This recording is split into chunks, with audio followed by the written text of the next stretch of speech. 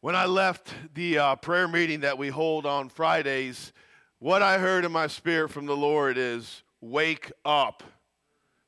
This is the time to wake up. And that's what I didn't share that with our sister, but that's what she just prayed. Started off, Lord, we need to wake up. Well, we're in the Beatitudes. Have you started memorizing the Beatitudes by any chance? Matthew 5:3, blessed are the poor in spirit, for theirs is the kingdom of heaven. Today, blessed are those who mourn, for they shall be comforted. I want to begin this morning by asking you this question.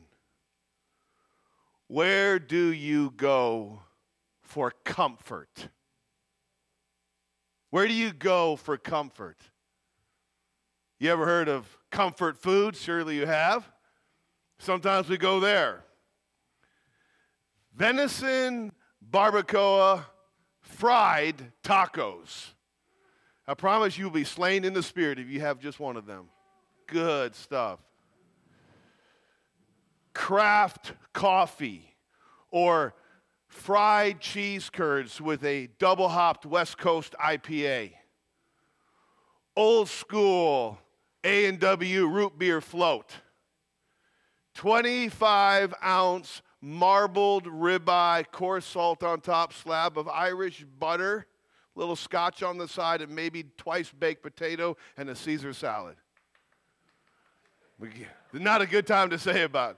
Or maybe a corn dog if you're below 4 years old, okay? All right.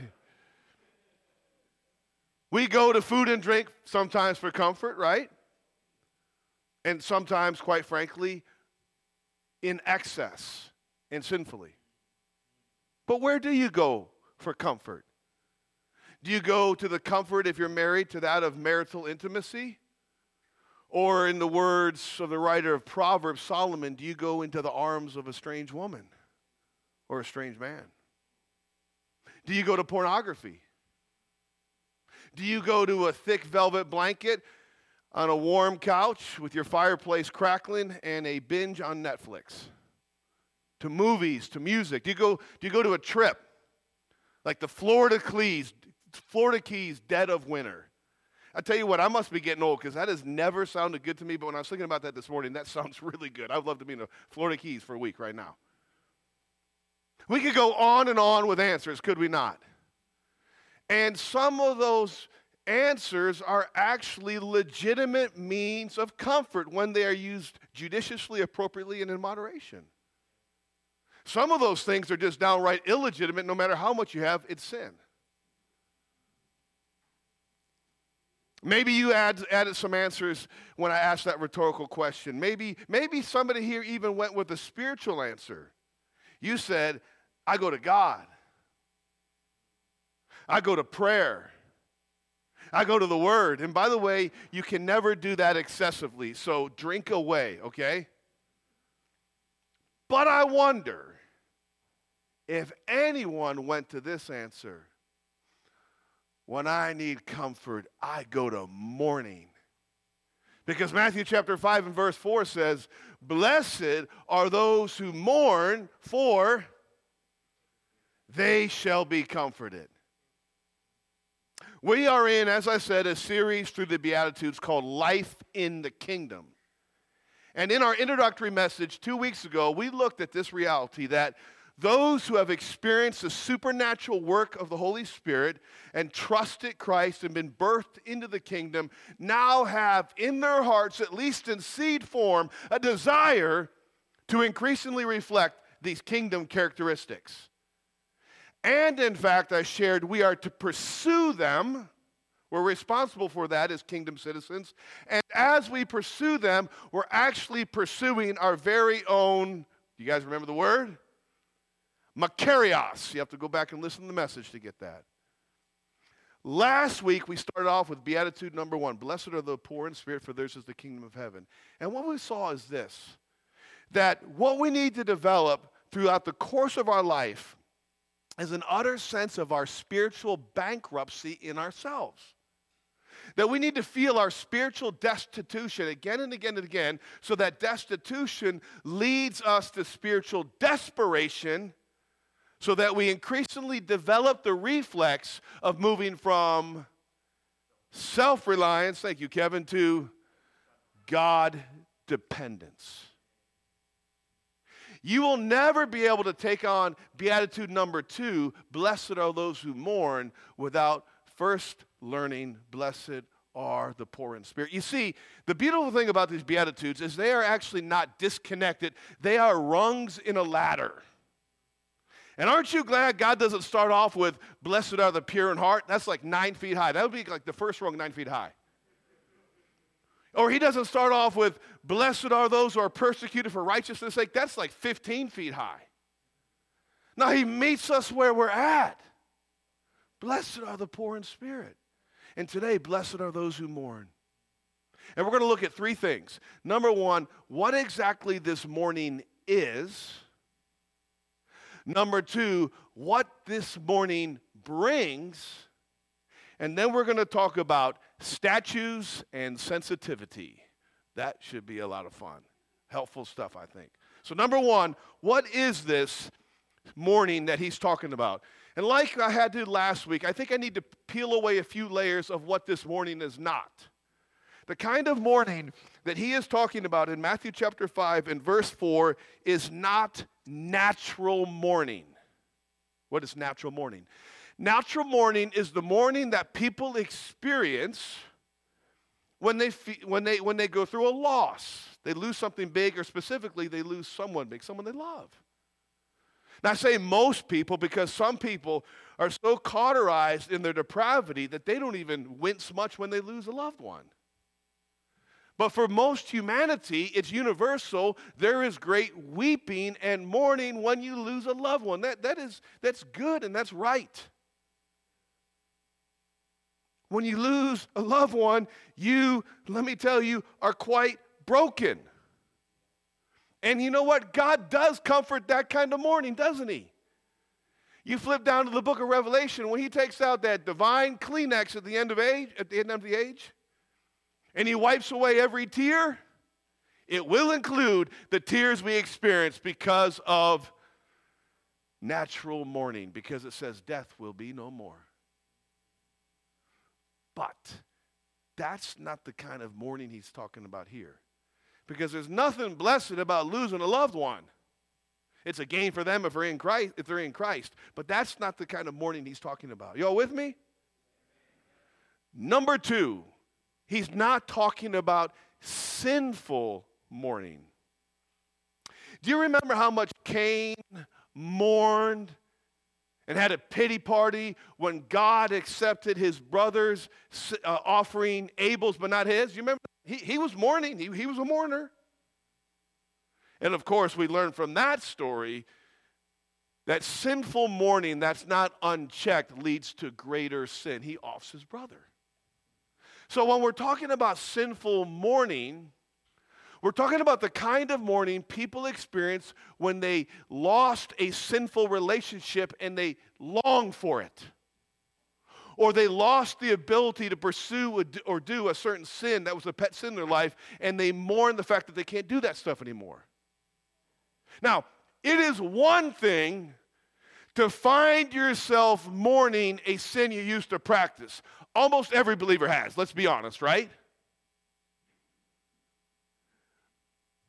But a person who does that says, whoa, what in the world am I doing? Longing for that past whatever. That wasn't right, God. Give me grace to see it for what it is, wickedness, to hate it, and to turn your direction. But it's an entirely different thing to pine away in sinful mourning unchecked. It's a bad thing, but it's clearly not the kind of mourning he's talking about here. Then there's something called selfish mourning. Selfish mourning can mourn over the right things, sin, but for the wrong reasons. Namely, I got caught. Or I don't like the consequences to my life of being caught in my sin. We call that cookie jar repentance. Every parent has an idea of what that might be as they catch their child reaching the hand into the forbidden cookie jar. They're crying because they were caught. Now, I want to be very careful here. Let's be honest. A lot of times, and probably most times, genuine repentance, which is what we're going to talk about, real mourning, does begin with the selfish variety. You remember David? It did for him. David sleeps with Bathsheba, and then to cover his adulterous impregnating tracks, he has her husband off in combat. At that point, his repentance is only selfish. Now, we'll see later how that becomes spiritual repentance. And I do want to ask you this question. How would you even know the difference? I mean, I'm repenting over a sin. How would I know if my repentance is selfish, right? Or whether it's actually spiritual? I would like you to turn to 2 Corinthians chapter 7. And I would invite you to come back and study this passage in some degree of detail. But I just want to quickly walk you through 2 Corinthians 7, verses 10 through 12 or 13. Here's the difference. For godly grief, and that's what we're talking about, produces a repentance that leads to salvation without regret, whereas worldly grief produces what? Death. He goes on to say, for see what earnestness this godly grief has produced in you. What kind of earnestness? Earnestness to really now turn from that sin and walk in righteousness. In fact, that's what he goes on to say. But also what eagerness to clear yourselves. I don't want that to be me. What indignation, anger against the sin that they did, that they're turning from. What fear of going back to that sin. What longing for what? Longing to walk with God. What zeal, what punishment. At every point, you proved yourselves innocent in the matter. Again, not innocent in the sin they had to repent of, but innocent in the repentance. In other words, true grief, true mourning. And you could read through that passage, and I would invite you to study that as you think of repentance in your life and those around you. What does real repentance look like? And that's what we're going to talk about this morning. What is the mourning described in chapter 5, verse 4? I repeat again. It is not natural mourning. That's good, but that's not what it's talking about. It's not sinful mourning. That's bad. It's not selfish mourning, that's bad. It is spiritual mourning. What is spiritual mourning? Spiritual mourning has 4 components. And I don't want to get all technical here, but I just want to kind of break it down. So I'm going to ask you to summon to your brains all the caffeine that you drank this morning, okay? And stay with me. Spiritual mourning has how many components am I teaching this morning? 4. It has a mental component. Think of your head. It has an emotional component. Think of your heart. It has a volitional component. Think of your will. And it has a Christological component. Think of the cross. So what do I mean? Spiritual mourning in your head says, this isn't right, this isn't good, this is bad, this is sin. You're saying something with your head that is wrong. But then it hits your heart. It gets emotional. You feel in your soul, wait a second, this is wrong, this is not right, this is bad, this is sin. It begins to hit your heart from your head. And then, if you will, it hits your hands and your feet. You say to yourself, whoa, if this is not right, if this is wrong, if this is bad, if this is a sin, then guess what? I need to turn from it. And then there is the Christological part, which says, this is not right, this is wrong, this is bad, this is sin. As I turn from it, I need to turn to Christ, because he's the only one that can forgive me. He's the only one that can cleanse me. And he's the only one that can empower me to walk in righteousness as God designed me to do. Now listen, only that kind of mourning truly connects a person to Christ. And therefore, only that kind of mourning leads into and produces a life of transformation. That kind of mourning is necessary for conversion. That kind of mourning is necessary for sanctification, for transformation, for changing your life. And I don't expect as you mourn, you're going to remember all four components as if it's a formula. When you're in the mix, it's just a mess. But standing out of the mess right now, I'm just trying to say this is what spiritual mourning is going to look like. Now, at this point, I want to invite Colin Smith to the platform once again. I quoted him last week because this guy is so strong on his commentary on the Beatitudes. And he makes a statement, something to the effect of that we are surrounded right here in this context in America by a faith, in other words, a body of truth, and then our personal response to this body of truth called Christianity. He says, we are surrounded by a faith that has been so gutted that it would be barely recognizable to your average first century Christian. I think he makes a good point there. And he goes on to diagnose a twofold problem with much of modern anemic Christianity, if it's really Christianity at all, quite frankly. Now, you probably heard this, that saving faith or sanctifying faith is like a coin. Have you heard this? It's got two sides, one coin. One side of saving faith is the faith part, or the belief, or the trust, right? But what's the other side of that coin?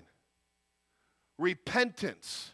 So saving faith, you trust and believe certain things, and you repent. You turn from your sin to God. Two sides, one coin. And he says that we have a deficient view of both sides of the coin. So let's start with the faith or trust or belief side. Colin Smith says, we have reduced faith or trust to simply agreeing with and acknowledging certain facts about the gospel. We've made it just a theological thing, just a mental thing.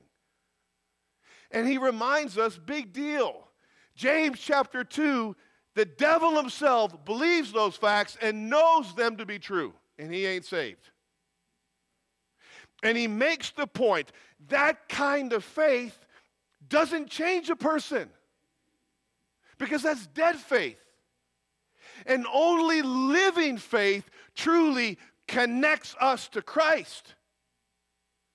So that Romans 6, his crucifixion becomes our crucifixion. And Romans 6, his death becomes our death. And Romans 6, his resurrection becomes our resurrection, so that we can say, not just as a little baptismal formula, but in point of reality, that we have been raised in newness of life.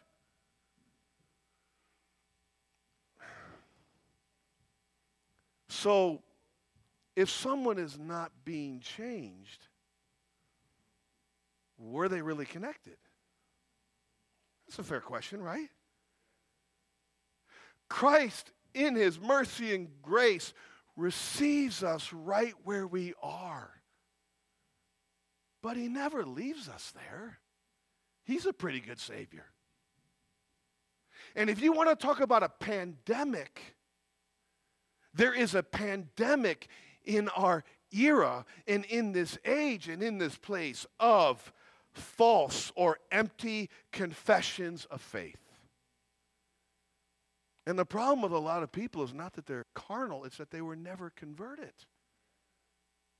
They never really connected to Jesus through living actual faith. So he talks about how we have emasculated true biblical faith on that side of the coin. The other side is the repentance. Repentance, he says we have reduced repentance to this, to merely admitting, yes, I'm a sinner, and then repeating a prayer, 1, 2, 3, pray after me.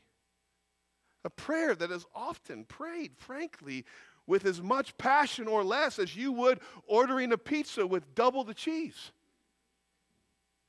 And without an ounce of commitment to turn from the sin that you say you want to avoid its penalty of. You ever heard of A.W. Tozer? He pulled no punches.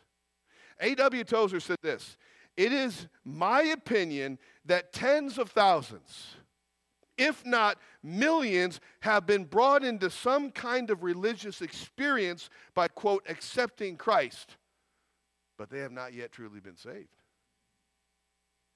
In his book, The Pursuit of God, you ought to read it, he says, "The whole transaction of religious conversion has been made mechanical and spiritless. Faith can now be exercised without a jar to the moral life and without any embarrassment to our old Adamic ego. Christ may be received without creating any special love for him in the soul of the receiver. The man is saved, but he's neither hungry nor thirsty for God." That's some strong words, right?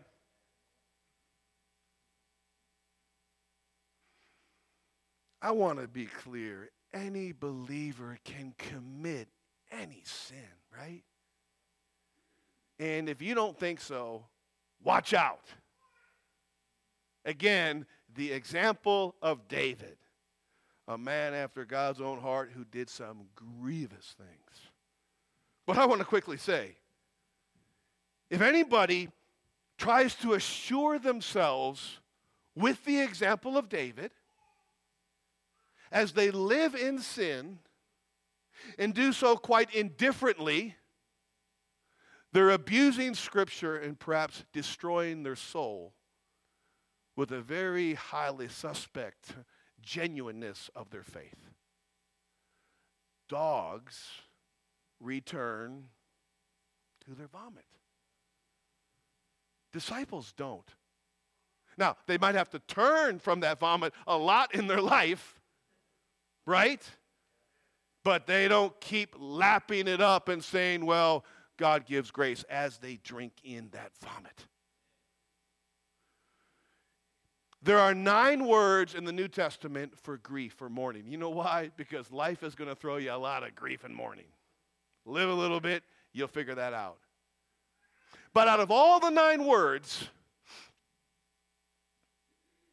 in the entire New Testament describing grief, mourning, sorrow, the Holy Spirit inspired Paul as he recorded Jesus' teaching to use the most strong term for mourning, the most severe term for grief.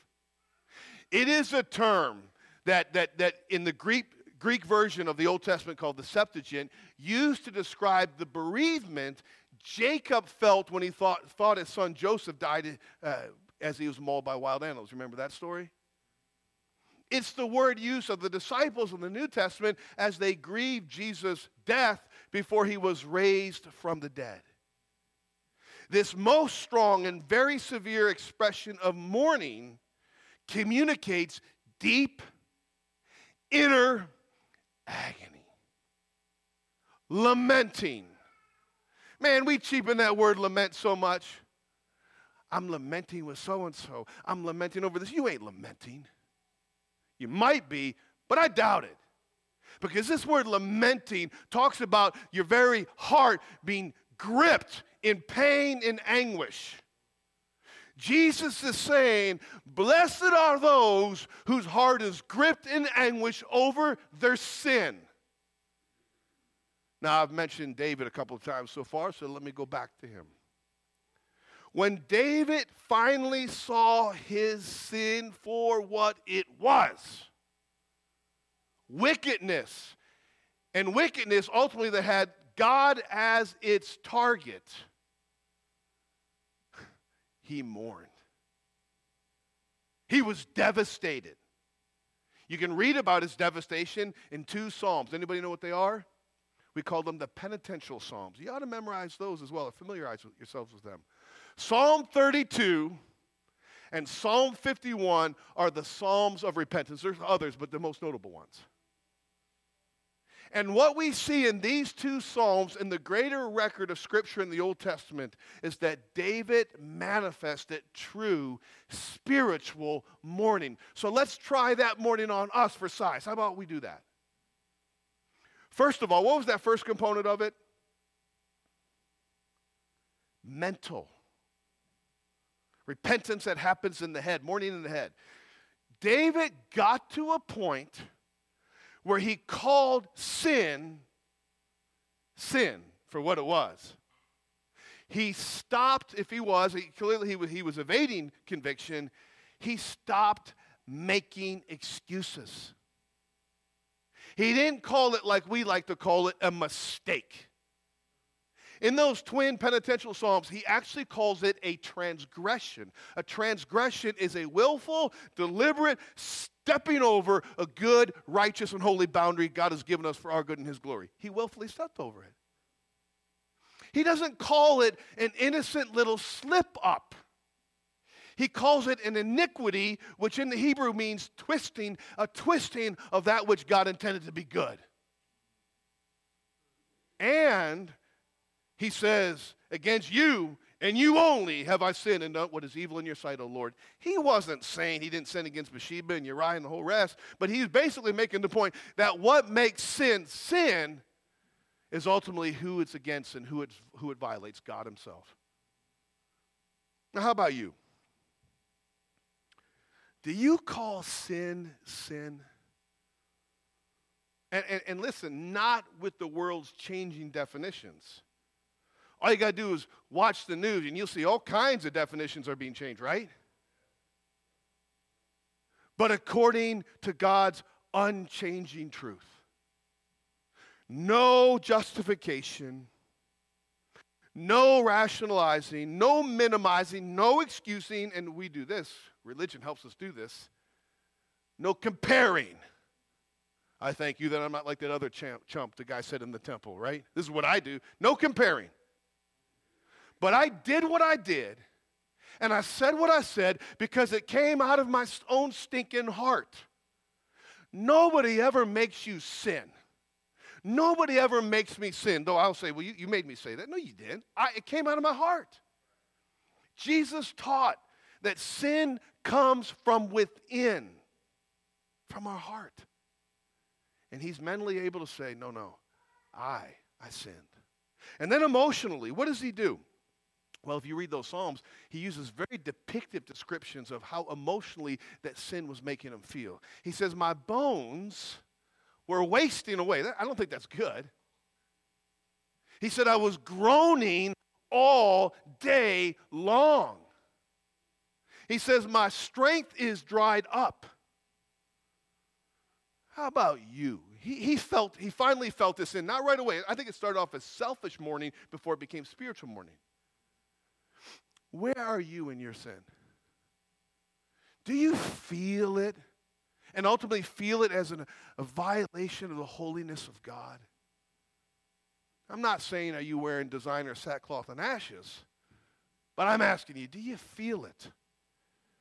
I don't know why we're almost afraid today of people feeling guilt and shame in a shallow Christianity of today. I mean, churches sometimes fall all over themselves and they'll put stuff up on their website. This is a guilt-free zone. No, I get it.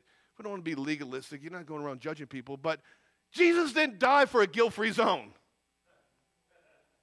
Jesus died for guilt-ridden sinners. And sometimes you got to feel the weight of that sin before you can truly become guilt-free, because he who knew no sin was made to be sin for us, that we might become the righteousness of God in him. He emotionally felt it. How about you? So there's the head, mental, the heart, emotional, and then his hands and his feet.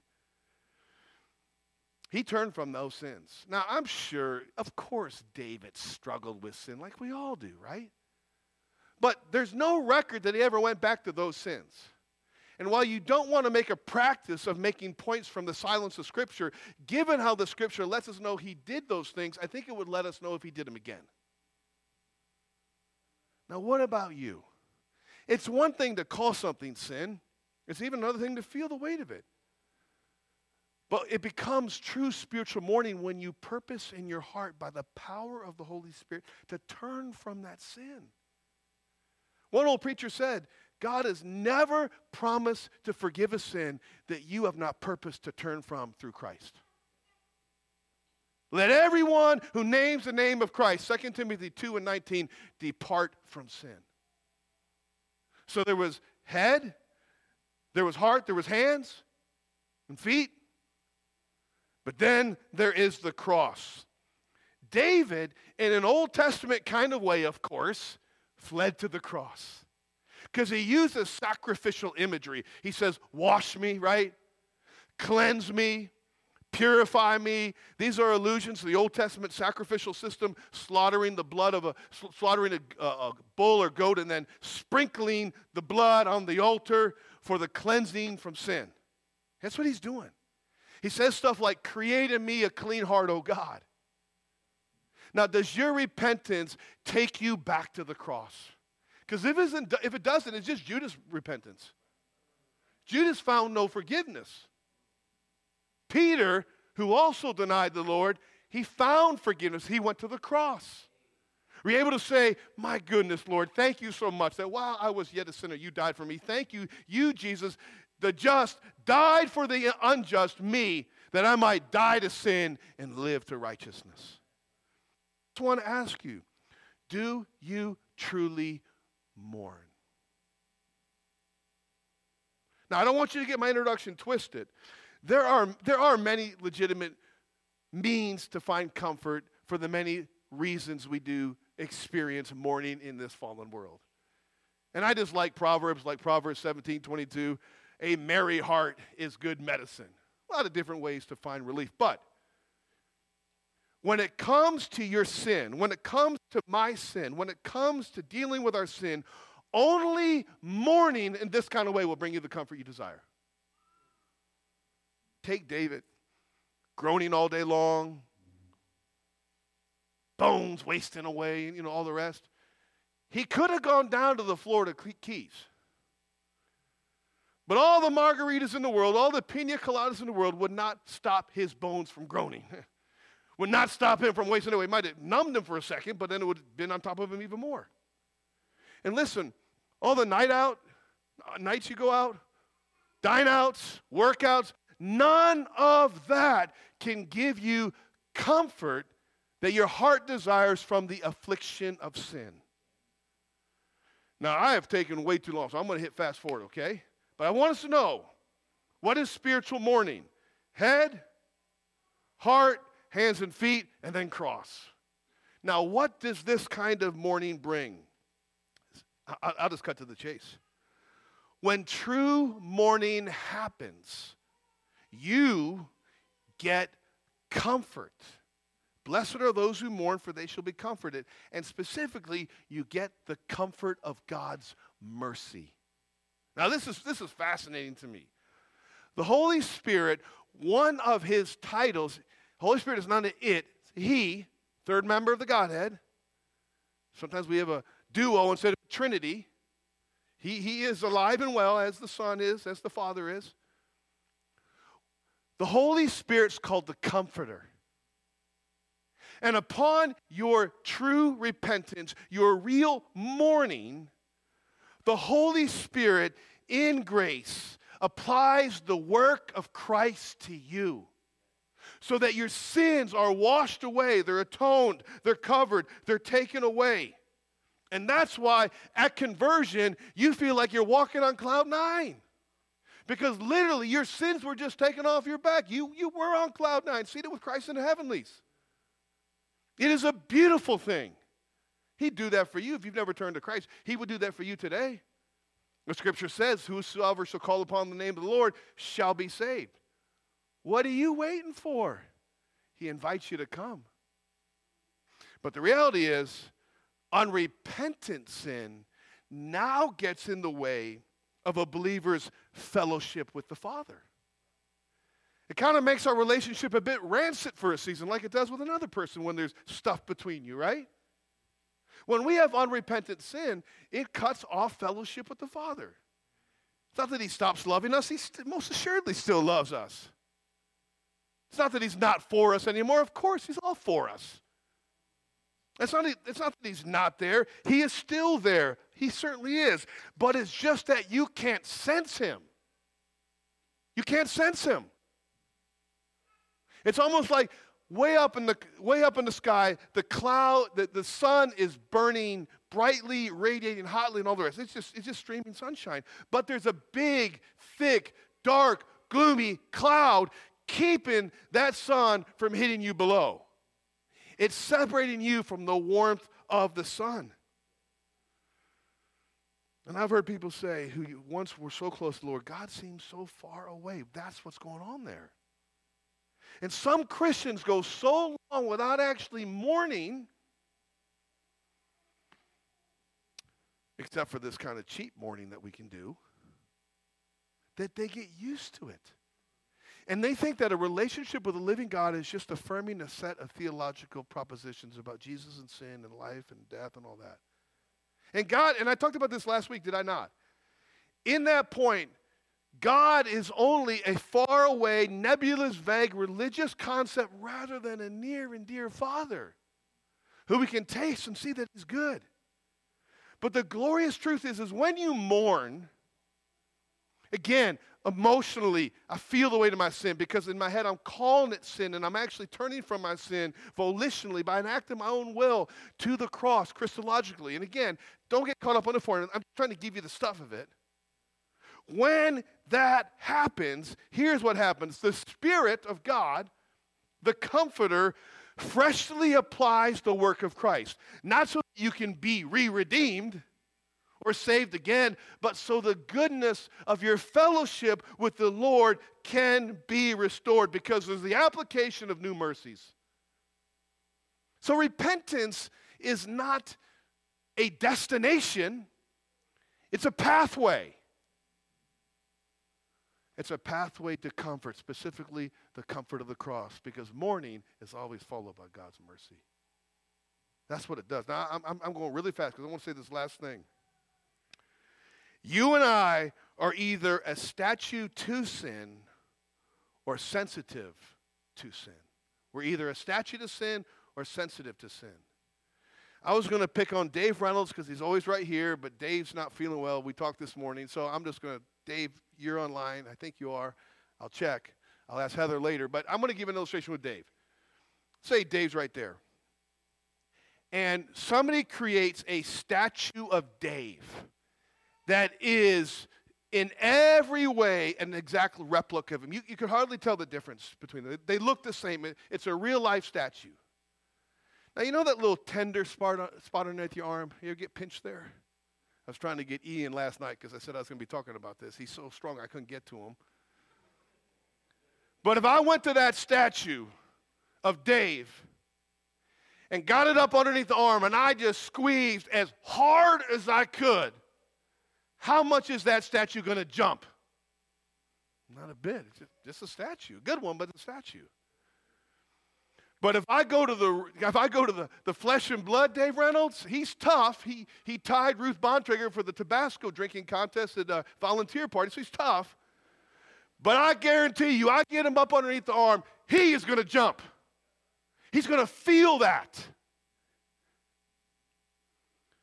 Salvation does not make us sinless, but salvation does make us sensitive to sin. One of the greatest signs of salvation is you now feel the pinch of conviction. Unfortunately, we can sometimes desensitize ourselves to sin, can we not?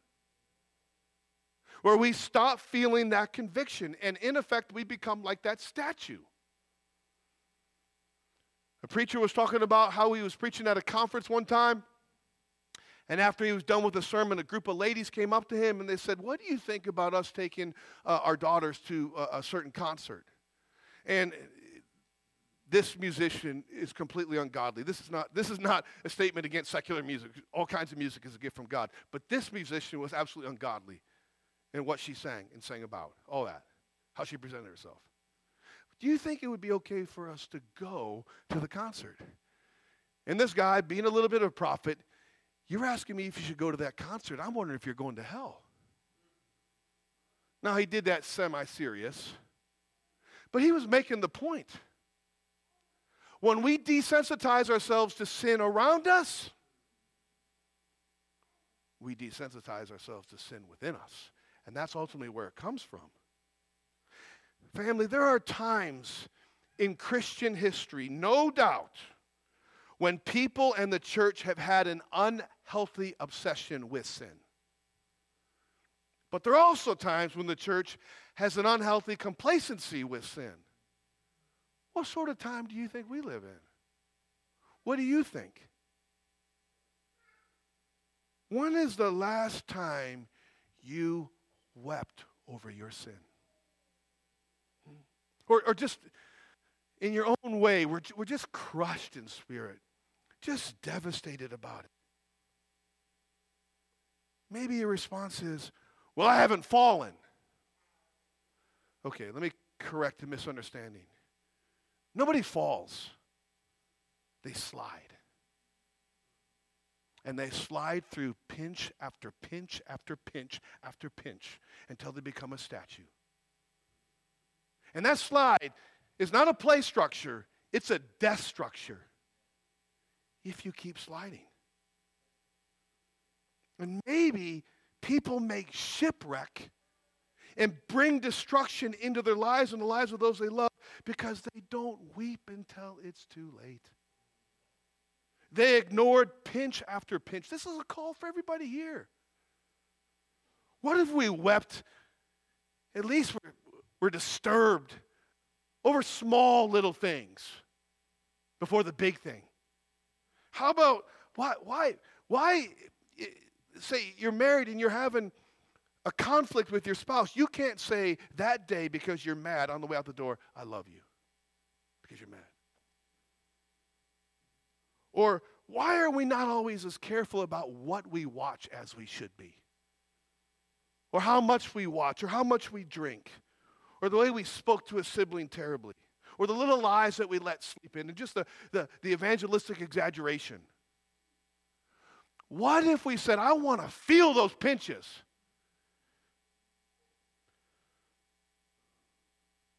And now is the time to respond to that. I got this is the longest sermon, COVID-19 time, by the way, just so you know, okay? Has the Holy Spirit pinched you recently? Has a friend pinched you? A family member pinched you?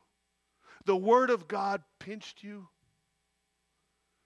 The Bible talks about the kisses of an enemy and the wounds of a friend, right?